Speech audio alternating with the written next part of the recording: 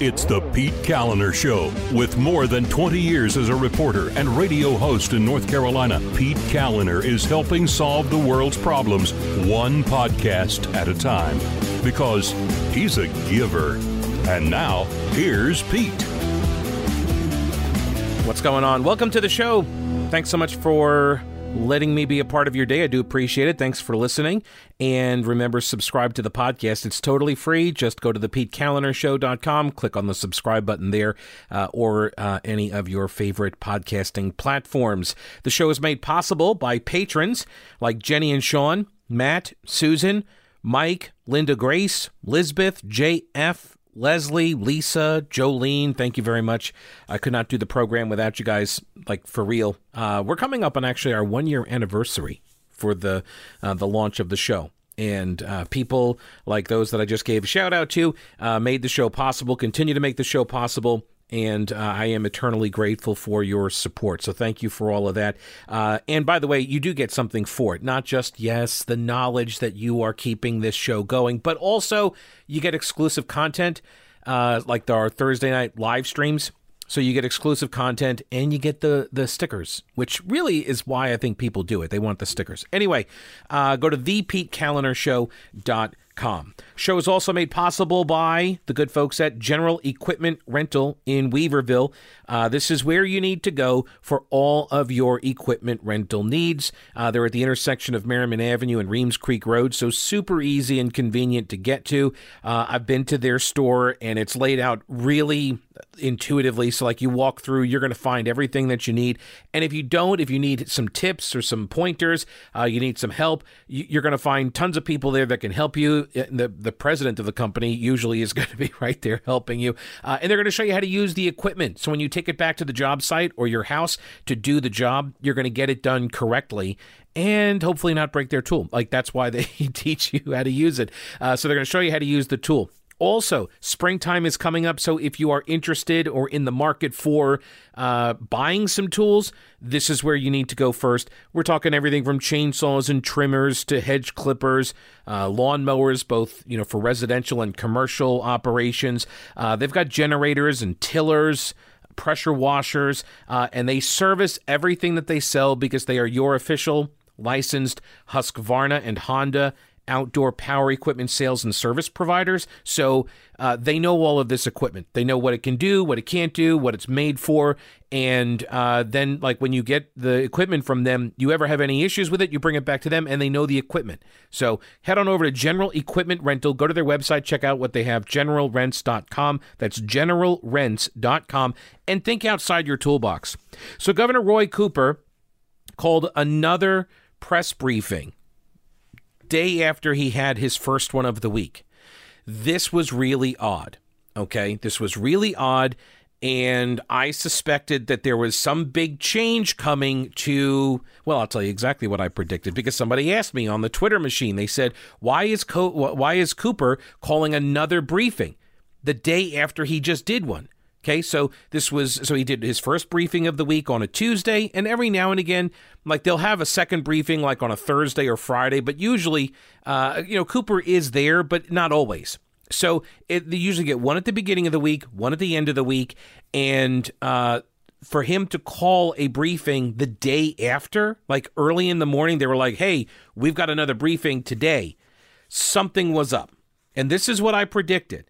I said, he creates a new subgroup to promise teachers earlier vaccines. But he says schools need to reopen in the meantime. The teachers' union will agree to this, but they get to keep hammering the Republicans in the General Assembly for more money and pay raises. That was my prediction. So there are essentially 5 components to this prediction. And look, it's not often that I get these right, but this one was so obvious, even I could get this. This is how blatant it was, okay? He creates a subgroup for teachers in this vaccine group, so the teachers will get bumped to the head of the line in their group. Okay, that was number 2. So he's going to create a subgroup. It's going to be a promise to the teachers to get earlier access to the vaccines. He's also going to reiterate that schools need to reopen in the meantime. The teachers' union will agree to this, and they get to keep hammering the Republicans for more money and pay raises. Okay, so how many of these came to be? All of them. All of them came true. They all came true. So here is what Cooper announced. Beginning on February the 24th, the state will expand the eligibility to Group 3 essential workers, starting with educators and school personnel, and then expanding to additional Group 3 frontline workers on March the 10th. This gradual approach will allow the state to balance the number of people in Group 3 with the limited supply, ensuring that North Carolina can continue using its entire vaccine allocation each week. So, what will happen on February 24th, educators will be the first members of Group 3 to be eligible to receive this vaccine as frontline essential workers. This will include teachers, principals, child care providers, bus drivers, custodial staff, cafeteria workers, and other education workers in our pre-K through 12 schools and child care centers. The state anticipates that this will include about 240,000 people. Now, this is important. Essential workers are just that, essential. They have worked throughout this pandemic. And we know that educators can continue to work safely even before the vaccine being administered, as long as schools follow state health guidance. Schools can get students back in the classroom safely right now, and that's what I want them to do. All right, so teachers are going to get bumped to the head of the line. So you've got different groups here that, like the first group was 65 and older. Second group is healthcare workers. And then there's Group 3, which are frontline essential workers. And there are actually 8 different categories inside Group 3. And the teachers were one of those categories, one of the 8 categories. They're now getting bumped to the head. They're getting to, I guess we can't call it line cutting, right? This isn't line cutting? I'm not clear, because reporters have been very, very concerned about the line cutting in various counties, and some people who was asked at the press briefing, you got people from Virginia coming across the border. How are we going to stop people from line cutting? But teachers, they get bumped to the head of the line, not line cutting, because they're allowed to be there, I guess. That's the new rule from the Cooper administration. He is explaining that the reprioritization of teachers to go to the head of the Group 3 essential workers, that this is all about logistics. Starting with a smaller number of Group 3 frontline essential workers helps providers streamline vaccine distribution effectively and efficiently. Providers will be able to start distributing the vaccine methodically for these essential workers while continuing vaccinations for those 65 and older and healthcare workers who are still eligible. So you've got these 2 groups, healthcare workers and 65 and older. They're still going to be getting their vaccines. And then in 2 weeks from now, teachers are going to get bumped to the head of the line. They'll now be eligible, not just teachers, but other school personnel, K through 12 support personnel. So not higher education, professors and the like, not colleges, universities, K-12 education, teachers and support staff. They're getting bumped to the head of the line in another 2 weeks. And then 2 weeks after that, then you'll get all of the other Group 3 essential frontline workers. Then they become eligible. Okay? So why did the teachers get bumped to the head of the line? He never says. All he says is that there's some, logistical reason we want to be able to kind of smooth this out from as we transition from one group to the next group. And so we're going to bring the teachers in. There's like 250,000 of them. And so we're going to bring them in next. And it's all going to be smooth and work out any kind of problems and all of that, instead of having all of these people from Group 3 crash the system, he says at one point. Okay.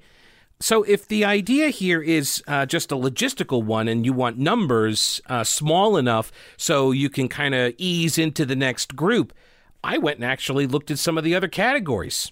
We'll get to that in a minute. First, you need to get over to Mattress Man. You do. If you need a new mattress, you need to get to Mattress Man. Why? The President's Day sale. It is underway. Get a free box spring with the purchase of a Biltmore mattress. Get a free adjustable base with the purchase of select mattresses, so head and feet adjustments, wireless remote, zero gravity settings. Also, take advantage of the 000 deal. 0 money down, 0 interest for 24 months, and 0 payments for 90 days. Mattress Man can work with you, okay? So no matter what your credit is, don't let that stop you from getting a good night's sleep. It's too important to let past credit problems get in the way of better health, okay? So go on in, ask Mattress Man to work with you. They will. They want to. They want to get you on a bed, okay? The President's Day sale going on now at Mattress Man. They've got 5-star local delivery service. They've got a 120-day comfort guarantee, and they ship nationwide. The website is mattressmanstores.com. Go on into any of their 4 locations in Asheville, Arden, or Hendersonville, and tell them you heard it here on the show. Mattress Man, mattressmanstores.com. Buy local and sleep better. So here are the categories that are the, quote, frontline essential workers. This is from the Department of Health and Human Services. Number 1 is critical manufacturing. Things like, making PPE, medical equipment, that sort of thing. I actually went over to the North Carolina Department of Commerce website, started plugging in some of these industries, and started pulling some of the employment data based on the most recent years, 2019, that I could find. So 2019 data. So pharmaceutical and medicine manufacturing is about 22,000 employees. So about 22,000. Now, do you think manufacturing medicine and pharmacological products, do you think that's more important than teachers getting a vaccine? What do you think?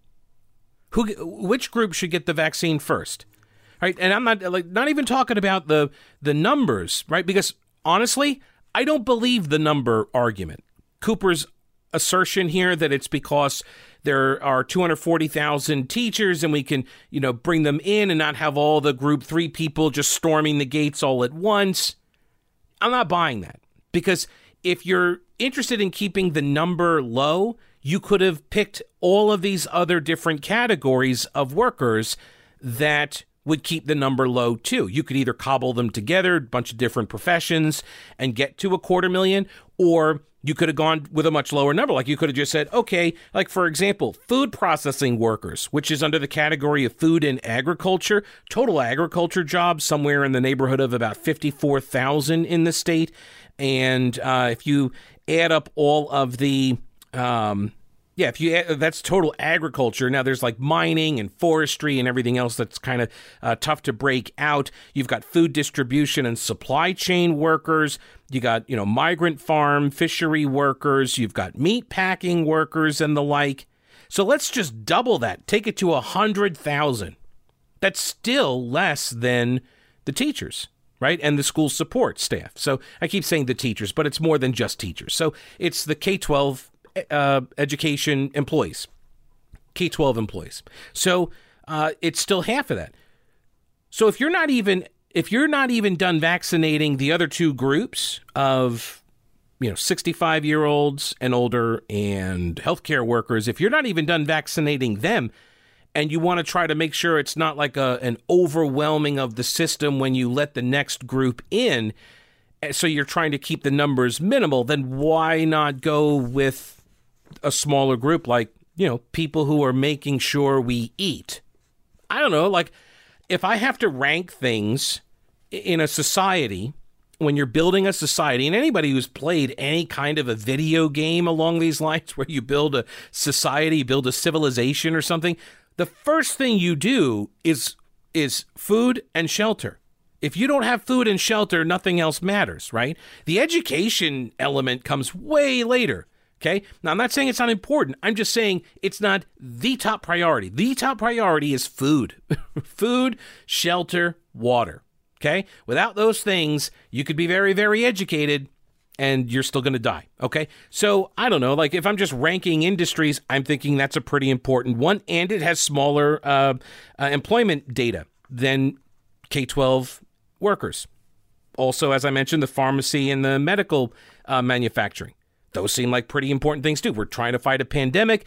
I think the people that are making the drugs to help us stay alive, I think they might be really important, too.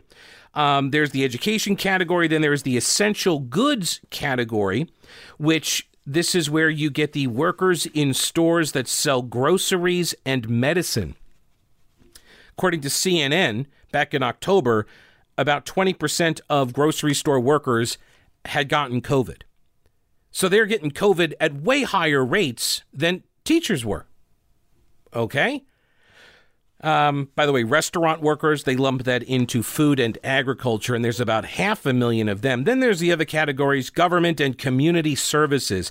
I thought I just pulled this one, the postal service and other shipping workers. That's about 20,000 workers. And then they got court workers, elected officials, clergy, homeless shelter staff, healthcare and public health. This is another category, including public health workers, social workers. Then there's public safety. It's about 32,000 public agency workers, law enforcement and the like. Transportation is the final category, including public transit, DMV, workers supporting highway infrastructure. So there are these 8 different categories. So why did the teachers category get put to the front of the line, especially knowing that they don't need vaccines to open the schools safely? Cooper keeps saying this, right? The governor and the CDC, they keep saying teachers do not need to be vaccinated in order for the schools to reopen safely. So why would teachers get bumped to the head of the line? Why would that occur? Whatever could be the reason. Maybe if somebody in the media could ask the governor a question about this, we might get an answer. Well, this is a press briefing, and so the governor does take questions, although if you're just listening to this for the very first time, we all know how the governor manages his press conferences, him and his comms team. They restrict access. So reporters that are deemed to be threatening, that might ask a question that the governor doesn't want to answer or his comms team want to protect him from answering, those reporters never get through.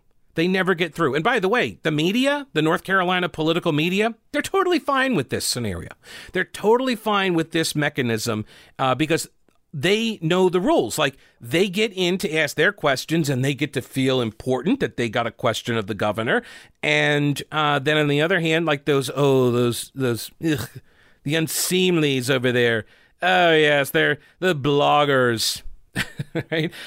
They're all this, the North State Journal and the Carolina Journal. They're icky. We don't want them to ask questions.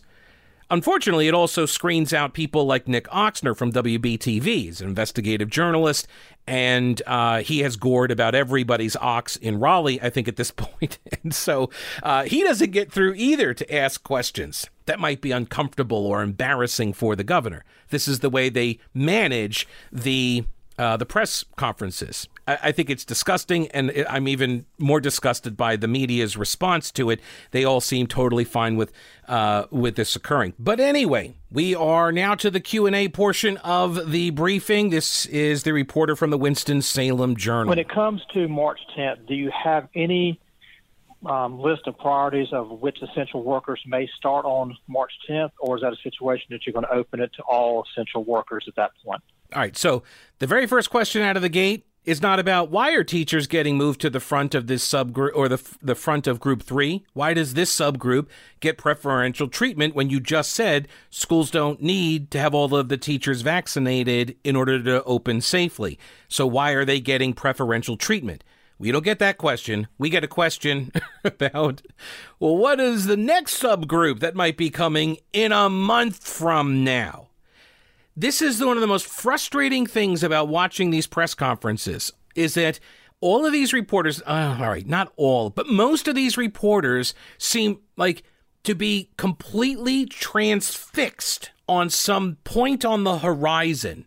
And I understand why. It gets to Michael Crichton's observation about how so much of the media is reporting is now just predictive in nature, and because it's basically a zero risk kind of game, because you can just make predictions, and if you're wrong, nobody remembers and nobody cares. Nobody holds you. You're not going to get fired from making a bad prediction, right? And when you're a reporter, you're not making the prediction yourself per se, but you're looking at like, this is what we can expect in the future. Everything is all forward looking rather than what actually happened. What happened? And like at the press conference, he's made this announcement, the governor has, he's made this announcement. Well, what just happened? Why did that happen? And instead of examining that issue and turning it over with the who, the what, the why, the where, the how, right? Instead of turning it over and doing those journalistic things, we're getting questions about, well, what's going to happen in another month from now? And so here's his answer. One of the things that is important to note is that everybody deserves a vaccine. Okay. And when you have tremendous demand, millions of people needing a vaccine in North Carolina, but you're dealing with thousands of shots, then that is a very difficult thing to do to prioritize. Okay, now hang on a second. All right, so he's saying we have millions of people, and that's true, 10.5 million North Carolinians, but we only have thousands of shots. It's like, well, we're getting over 100,000 shots a week delivered to the state and then administered, right? So it's not thousands. It's not like there's, only 2,000 shots or 3,000 shots, right? We've got tens of thousands of shots. So, and I understand that the supply is limited. God knows they say it enough during these press briefings. It's like the media does not understand. Everything is constrained by a limited supply. I understand that. I think most North Carolinians understand that. And the decisions you are making is under that rubric. I get it. So let's not focus on the limited supply. Let's focus on your decisions about who should go first and why. To me, that's the more important focus area, but I guess I'm alone in that. I think it's been important that we've gone into our long-term care facilities and their staff. I agree. I was advocating that a year ago when they started talking about, well, who do we need to protect? And we need to lock everything down and shut it all down. And I was saying, actually, you should probably be focusing on the long-term care facilities, right? That needs to be the primary focus back then. But, I'm glad that this is the focus now. That we've gotten frontline healthcare workers and people 65 and up, because over 80% of the people who have died have been 65 or older. He sounds like me from last summer right now. That's been important, but it's also been a lot easier for vaccine providers because age is a simple thing, and whether you're a healthcare worker or a nursing home. This essential worker category is much more complicated because it's a lot of people who are doing very important frontline jobs. Okay. And we're really grateful for that. So, one of the reasons why we're beginning this with smaller groups at a time is they're going to have to figure out their methodology and their systems for being able to set up things, whether it's going to schools or other places to get these vaccinations into people's arms. And I think that is an issue that the healthcare team is going to look at as to whether they can open up all of the categories, whether they have to go to another subpart. I think that's something that they will be figuring down the road. Now, look, this is completely legitimate. Absolutely. There are logistical challenges when they move from groups 1 and 2 to 3. Right? When they're moving from the long-term care 65 and older people and healthcare professionals and they're moving into these other categories of people, definitely it's presenting new challenges. I mean, look at the farm worker aspect, right? How are you going to go and administer this at the farms? Or, processing facilities where a lot of workers might not actually be interested in having you stick a needle in their arm or talking to somebody who seems to be affiliated with the government, right? So there are all sorts of challenges, and I get that. However, you're taking 250,000 people and you're bumping them to the head of the line, and you're saying that there are logistical challenges that they need to get figured out, and there's a lot of people in different settings and the like, which to me seems almost like an argument for taking one of the smaller cohorts that I already went over, right? Why not go after like the pharmaceutical industry manufacturers? There's only a couple 10,000 of them or so. Like, why not move them to the front? And then you can start seeing what works in a workplace environment, and can you travel with the shots and do it sort of like a traveling vaccination service? How do you do that? But they didn't. They went for the teachers. And by the way, I know the answer to this. The answer is politics. That's the answer. The reason why K-12 workers got bumped to the front of the line is because the NCAE, the teachers union, and the governor needed an off-ramp. They needed an off-ramp because they found themselves staring down each other and not knowing how to make it stop. Oh my gosh, mommy and daddy are fighting. Make it stop. Like they had to back away, but they could not lose face. So they both needed an exit strategy, and so they could stay friends and then retrain their sights on the real enemy, the Republicans, right? Like, that's what needed to happen, and this is how it's going to happen. So, sorry, grocery store workers, you're going to have to wait. I know you guys have been working for the last year, putting your lives at risk. I understand that, and we appreciate it, but the union needed a win. Cooper needed a win, so you're going to have to just wait a little bit longer. I'm sure you understand. I'm sure you understand also the value of quality products, which is why Old Grouch's military surplus, they deal in real U.S. military surplus. All right, this is so none of the cheap China stuff, okay? For example, the backpacks, if kids are going back to school, they're going to need a backpack. And you don't want to give them one that's going to disintegrate within the first month, right? Get them a military-grade backpack from Old Grouch's military surplus. You're actually going to find it cheaper there than you are at the big box stores, too. He's got tons of stuff. For example, he's got the MREs, 14 meals instead of the usual 12. These are specially made for a government disaster relief agency, so it's basically a week's worth of food, 2 meals a day for one person.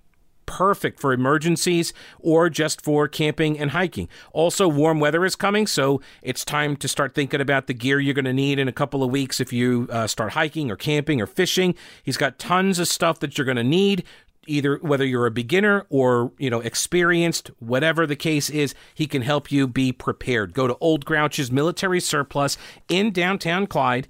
The shop is open Monday through Saturday, across the street from the anti-aircraft gun, and 24/7 at oldgrouch.com. Now, a couple of reporters did begin sniffing around sort of the perimeter on these questions about why the governor chose teachers, but nobody actually challenged him directly about why he's picking teachers as the preferred subgroup, especially given the fact that you don't need to vaccinate the teachers in order to have the schools open safely. So WRAL's reporter Laura Leslie, she got pretty close here to this question. Here in Wake County, we only have vaccinated about 45% of the people 65 and up. Okay. At this point. And, I keep hearing you say, and Secretary Cohen say, that teachers don't need to be vaccinated to reopen schools safely. So why make this move now? Why not wait until more of your 65 and up population has received the shot? All right. See, she's so close. But she shifts it to a timeline question. She's exactly right. You've got less than half of the population in Wake County that's over the age of 65. Half of that population has not been or only half has been vaccinated. The other half is not. More than half is not. And so why would you move the teachers ahead? But then she shifts it to a timeline instead of a question of preference. Why choose teachers now is the question. So how does the governor answer?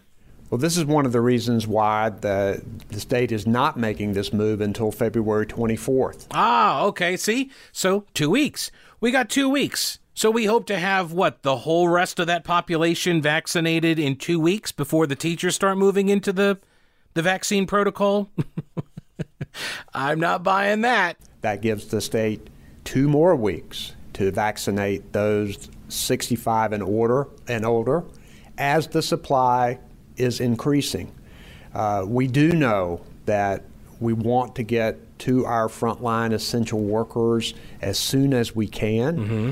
And waiting 2 more weeks, though, to continue to build on that 65 and older and making sure we get more and more of them vaccinated is an important part of this. And we want everybody to be vaccinated so everybody can be safer. But you're right. We believe schools can open safely right now as long as health protocols are followed. But all the other essential frontline workers are also doing their work now because it needs to be done.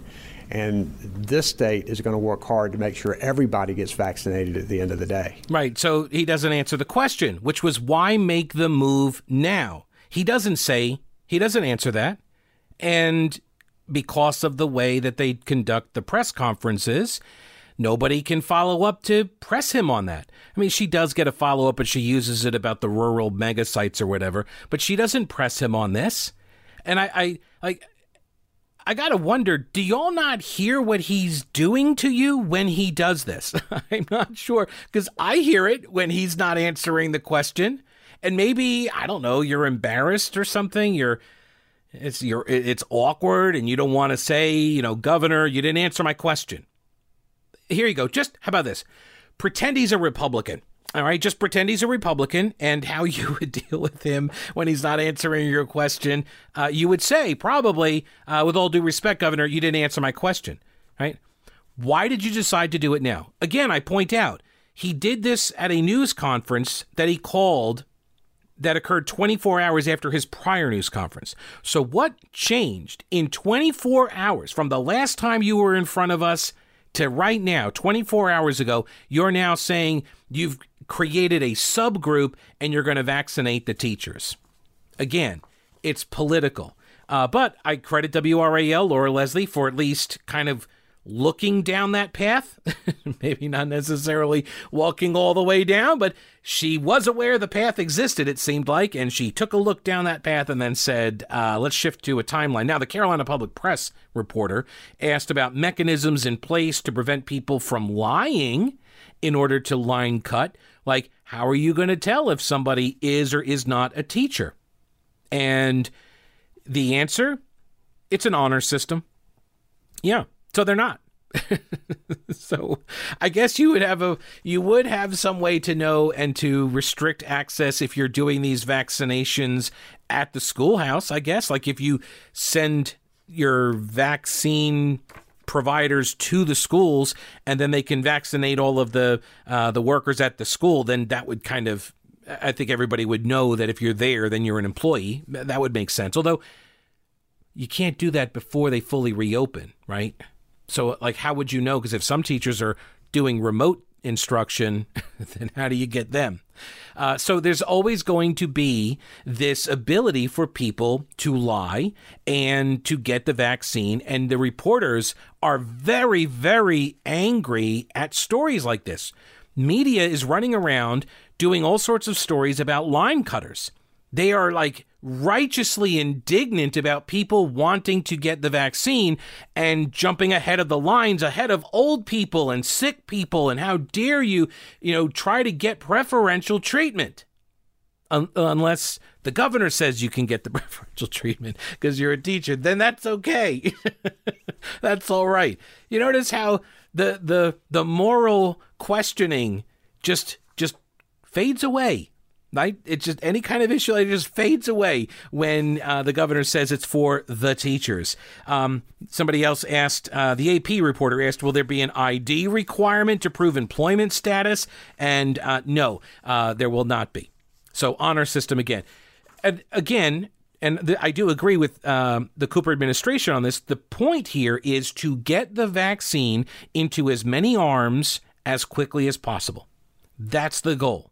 So, I mean, even the creation of all these different subgroups and stuff, right, that slows stuff down. Because right now there are people that want the vaccine, right? There are tons of people that want it. And then there are people that don't want it that are in these categories. Although now I saw some polling where it's like 70% say they'll get the vaccine in North Carolina, which is up. That's basically all the Democrats that were opposed to it when Trump was president, but now they're coming around. The News and Observer, Dawn Vaughn, the reporter for the News and Observer, she also kind of saw the pathway here and asked a bit of a challenging question.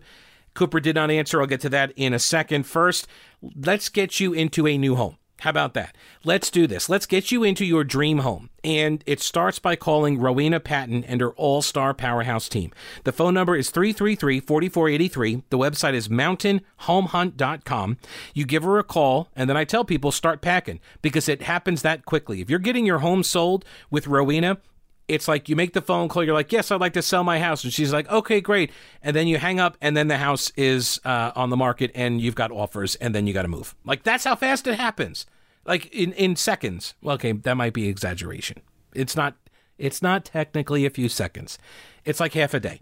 333-4483, mountainhomehunt.com. She's got homes on all price points, and she has buyers lined up. Put her to work for you. 333-4483, mountainhomehunt.com. And start packing. So Dawn Vaughn from the News and Observer, she, like Laura Leslie, recognizes that there is something going on here about the timing and the preferential treatment. Take a listen to her question.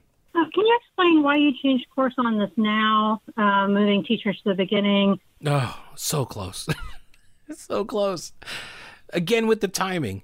Why did you change now? See, and by focusing on the timing aspect of it, you give him an escape hatch. You give Cooper an escape route where he can talk about the timing rather than what is in essence a qualitative argument, right? He is picking a winner over another group, winners and losers. This is what he's doing, which really isn't surprising. Governor Cooper does like picking winners and losers, using GovCo to do it. He does it with his economic incentives and such, and so I guess it's really not surprising he's doing it with the subgroups. And Governor Cooper has shown us throughout his decades-long career in Raleigh politics that he is willing to sacrifice some interests of citizens in order to advance personal political agendas. And so I see this as just another example of that. Now, I know I'm probably unique in North Carolina in spotting this kind of a thing with Governor Cooper because the entire press corps, they've got such blinders for this guy. Like, I don't understand where that comes from, but they do. But she's so close to asking the right question. So close. Can you explain why you changed course on this now, moving teachers to the beginning of Group 3 when, of course, child care workers have been in person this whole time? Yes. And other of these essential frontline jobs. And then when that opens to them, will a 65-year-old still get the first available appointment, or are they just in that same pool with everyone else in Group 3 once that starts? This is a good question. The second part's a great question, too. Because what happens when you open the gate and now the Group 3 people, or subgroup A, the 3A people, when they start moving in, are they going to be competing with the over 65 folks? Which, as you just heard Laura Leslie say in Wake County, they haven't even vaccinated half of that population yet.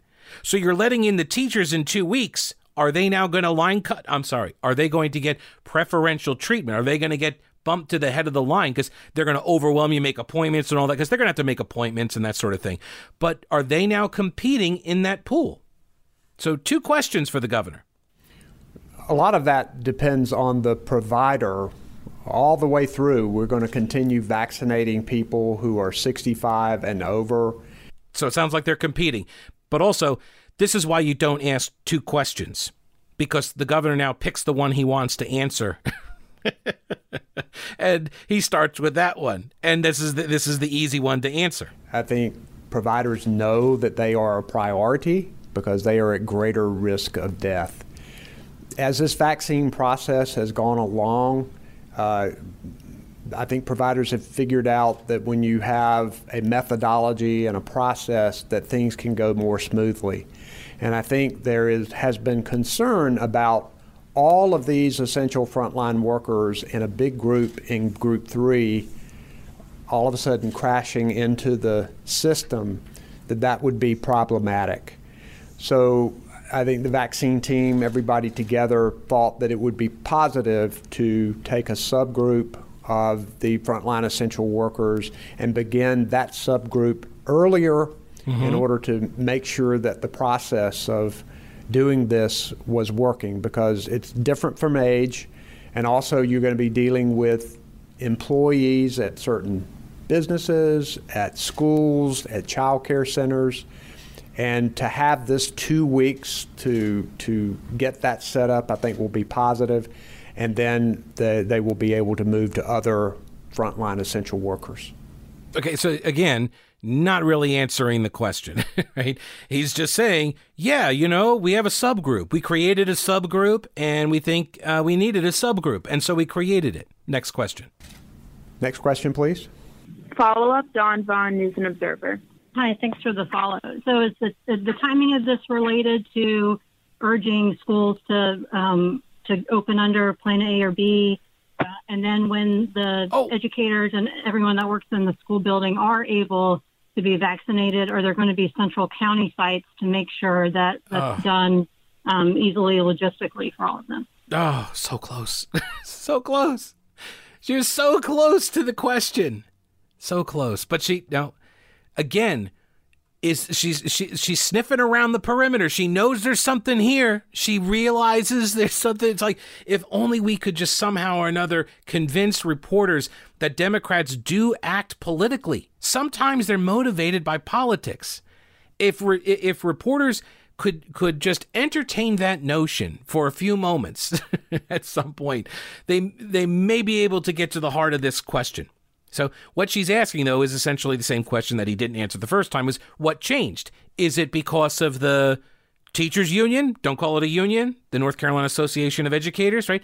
That's what this is, by the way. That's exactly what this is. And the reporters know it. They're trying to get at the question without having to answer or ask the question. And here's how I know that they know it. Because I've read enough of the articles over the last 24 hours, and they all quote teachers union representatives. They always go to the union, the NCAE. Reporters are helping to build the NCAE in this state. Reporters are actively assisting in this because they go to the teachers union and they ask the local association of educators, what's your response to this thing? And then that person gets to speak on behalf of all teachers, even though the teachers union only represents about 5% of all teachers in this state. First, it's important to note that the research and the scientific and health evidence shows that you can safely have students in the classroom as long as the safety and health protocols are followed, even without vaccinations right now. All right. So here's a question for the governor that will never get asked. Is it unreasonable for the NCAE to demand they get first preference or preferential treatment and first vaccinations over these other frontline workers, given what you just said? Is it unreasonable? Is the NCAE making an unreasonable demand?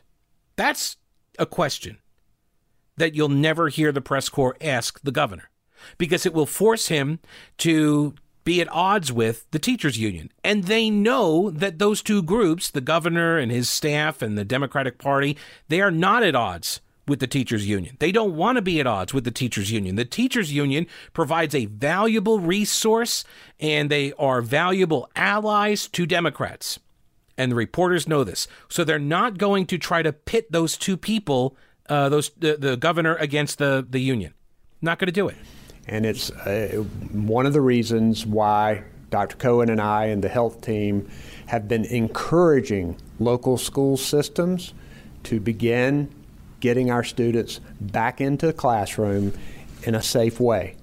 And since that announcement, we've seen a number of local school systems that have begun to set dates and put the processes in place to get the students back in the classroom following the health care protocols. Right, which, by the way, the reason why the school districts started announcing plans to reopen was because they got political cover from the governor to protect them from the NCAE, to protect them from the union. That's why that happened. So Cooper comes out, urges school districts to start reopening, and lo and behold, school boards around the state now say, you know what, maybe we can reopen safely. If the governor says we can, and he's urging us to do it. Now, Governor Cooper doesn't want to mandate that we do it, to offer an option. That's the other thing, too. Nobody is telling the school districts you have to go back to 100% in-person instruction. They're saying you have to offer it. You just have to offer an option for parents and students. And this has gotten the pushback from the teachers union. This has been too much to ask. At the end of the day, we want everybody vaccinated, and we want all of the workers vaccinated. But these people who are in frontline essential jobs are doing just that, essential jobs. And they're out there right now, and all of them need to be taking safety precautions. And we're encouraging employers for them to take safety precautions, even not being vaccinated. But as soon as we can get everybody vaccinated, the better off that we will be. And that's why we're continuing to fight for supply. Oh, my gosh. While we have set up, I think, an efficient system to get this out as quickly, effectively, and equitably as we possibly can. It's the same stuff over and over and over and over and over again. And because of the format that these reporters allow themselves to be herded into, the governor gets away with this. He keeps getting away with this. And you guys don't ask any questions of real substance. You're getting heat, but not light. Because she never did get an answer. She asked it twice. And that's an easy question, an easier question than I would have asked, right? She asked him what changed. What changed? What makes you do this now? From 24 hours ago, you said you were working on some stuff, and then within 24 hours, look at that, teachers head of the line. What changed? Why choose this now? And he never answers. He just says, well, we got some vaccines coming in and all of this. Why change now when you don't need to vaccinate them to open schools safely? These 2 points are he's never called to connect those 2 points. She tried, kind of, and I think she focused on the wrong thing, and it gave him this way to squirm away from it. That's why you never ask multiple questions. Just ask the one question, just ask the one. So my prediction at the time, by the way, as I mentioned that, a couple of these reporters were sniffing around the perimeter of the issue, but nobody directly challenges him about why he's picking them as a subgroup. The question I would have is what makes that population better than the other subgroups in the essential worker categories, right? Those 8 categories that I read through, why are the K-12 workers preferential over the other 7 groups or categories? Why?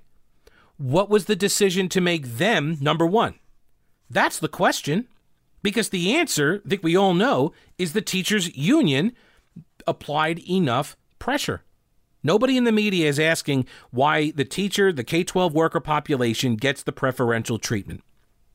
It was obviously a political move. And as I said on Twitter yesterday while watching this, it was such an obvious move that even me, this lowly little podcaster radio guy, even I could see it coming. So again, my prediction was he creates a new subgroup, which he did, to promise teachers the earlier vaccine, which he did. But he says schools should reopen in the meantime, which he did. The NCAE agrees to this. That was the next part of my prediction. So did the NCAE agree to this? I will tell you up next. First, Growers Hemp. GrowersHemp.com. North Carolina farmers, family farmers that said, you know what, we've been growing hemp, and why don't we control the whole process from the seed all the way to the shelf? Because truth be told, when the hemp industry sort of got launched a couple of years ago in the state, there were a lot of these outside actors that parachuted into the state, and they made a bunch of promises to farmers, and then they never fulfilled them. And they took off, and it left a lot of farmers in a bad spot. And these local farmers said, you know what, we're going to do it better. So they started Growers Hemp, and they've built this business, and now they want to help you on your wellness journey with CBD products, including not just the drops. I take the drops every night before I go to bed, so I sleep more deeply than I ever have before. But they have the balm. It's the balm.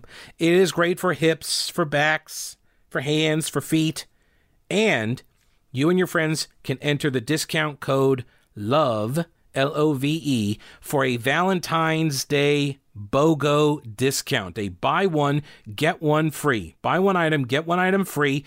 All this month at GrowersHemp.com, promo code LOVE. As with all CBD products, here's the official disclaimer. I got to read it. These statements have not been evaluated by the Food and Drug Administration, and the efficacy of these products has not been confirmed by FDA-approved research. These products are not intended to diagnose, treat, cure, or prevent any disease, and nothing I have said is meant as a substitute for or alternative to information from your healthcare provider. So consult your healthcare professional about potential interactions or other possible complications before using any product.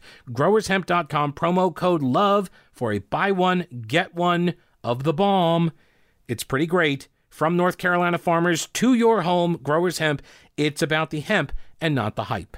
So, as I predicted, Cooper would make this announcement and the North Carolina Association of Educators, the union, don't call it a union, would agree. So, did they?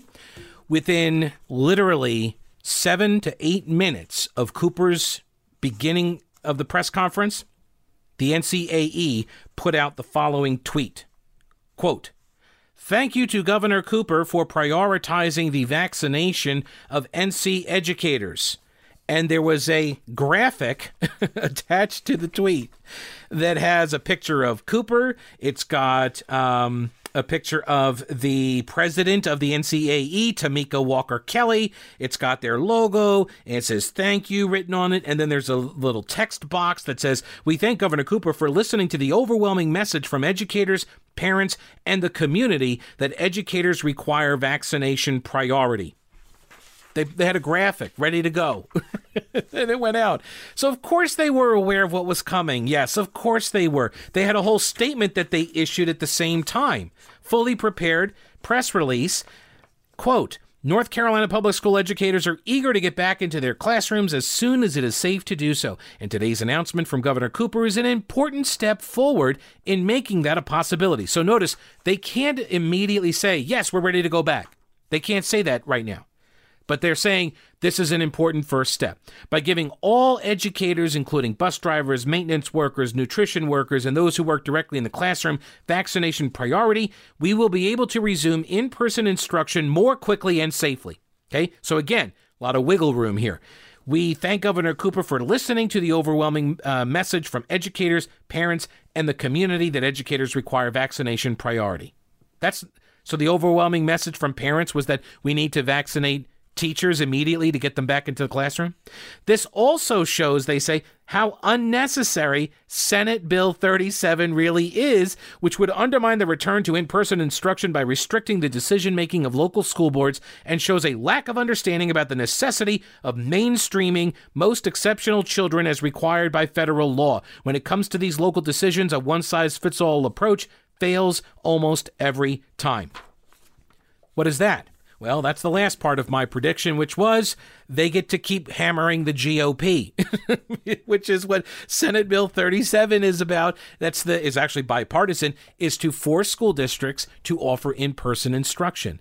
And so now they're using it as a weapon against this legislation. Because honestly, right, the NCAE needed an off-ramp in their standoff with Cooper. Cooper needs cover from the NCAE attacks, especially if that bill, SB 37, passes. Okay?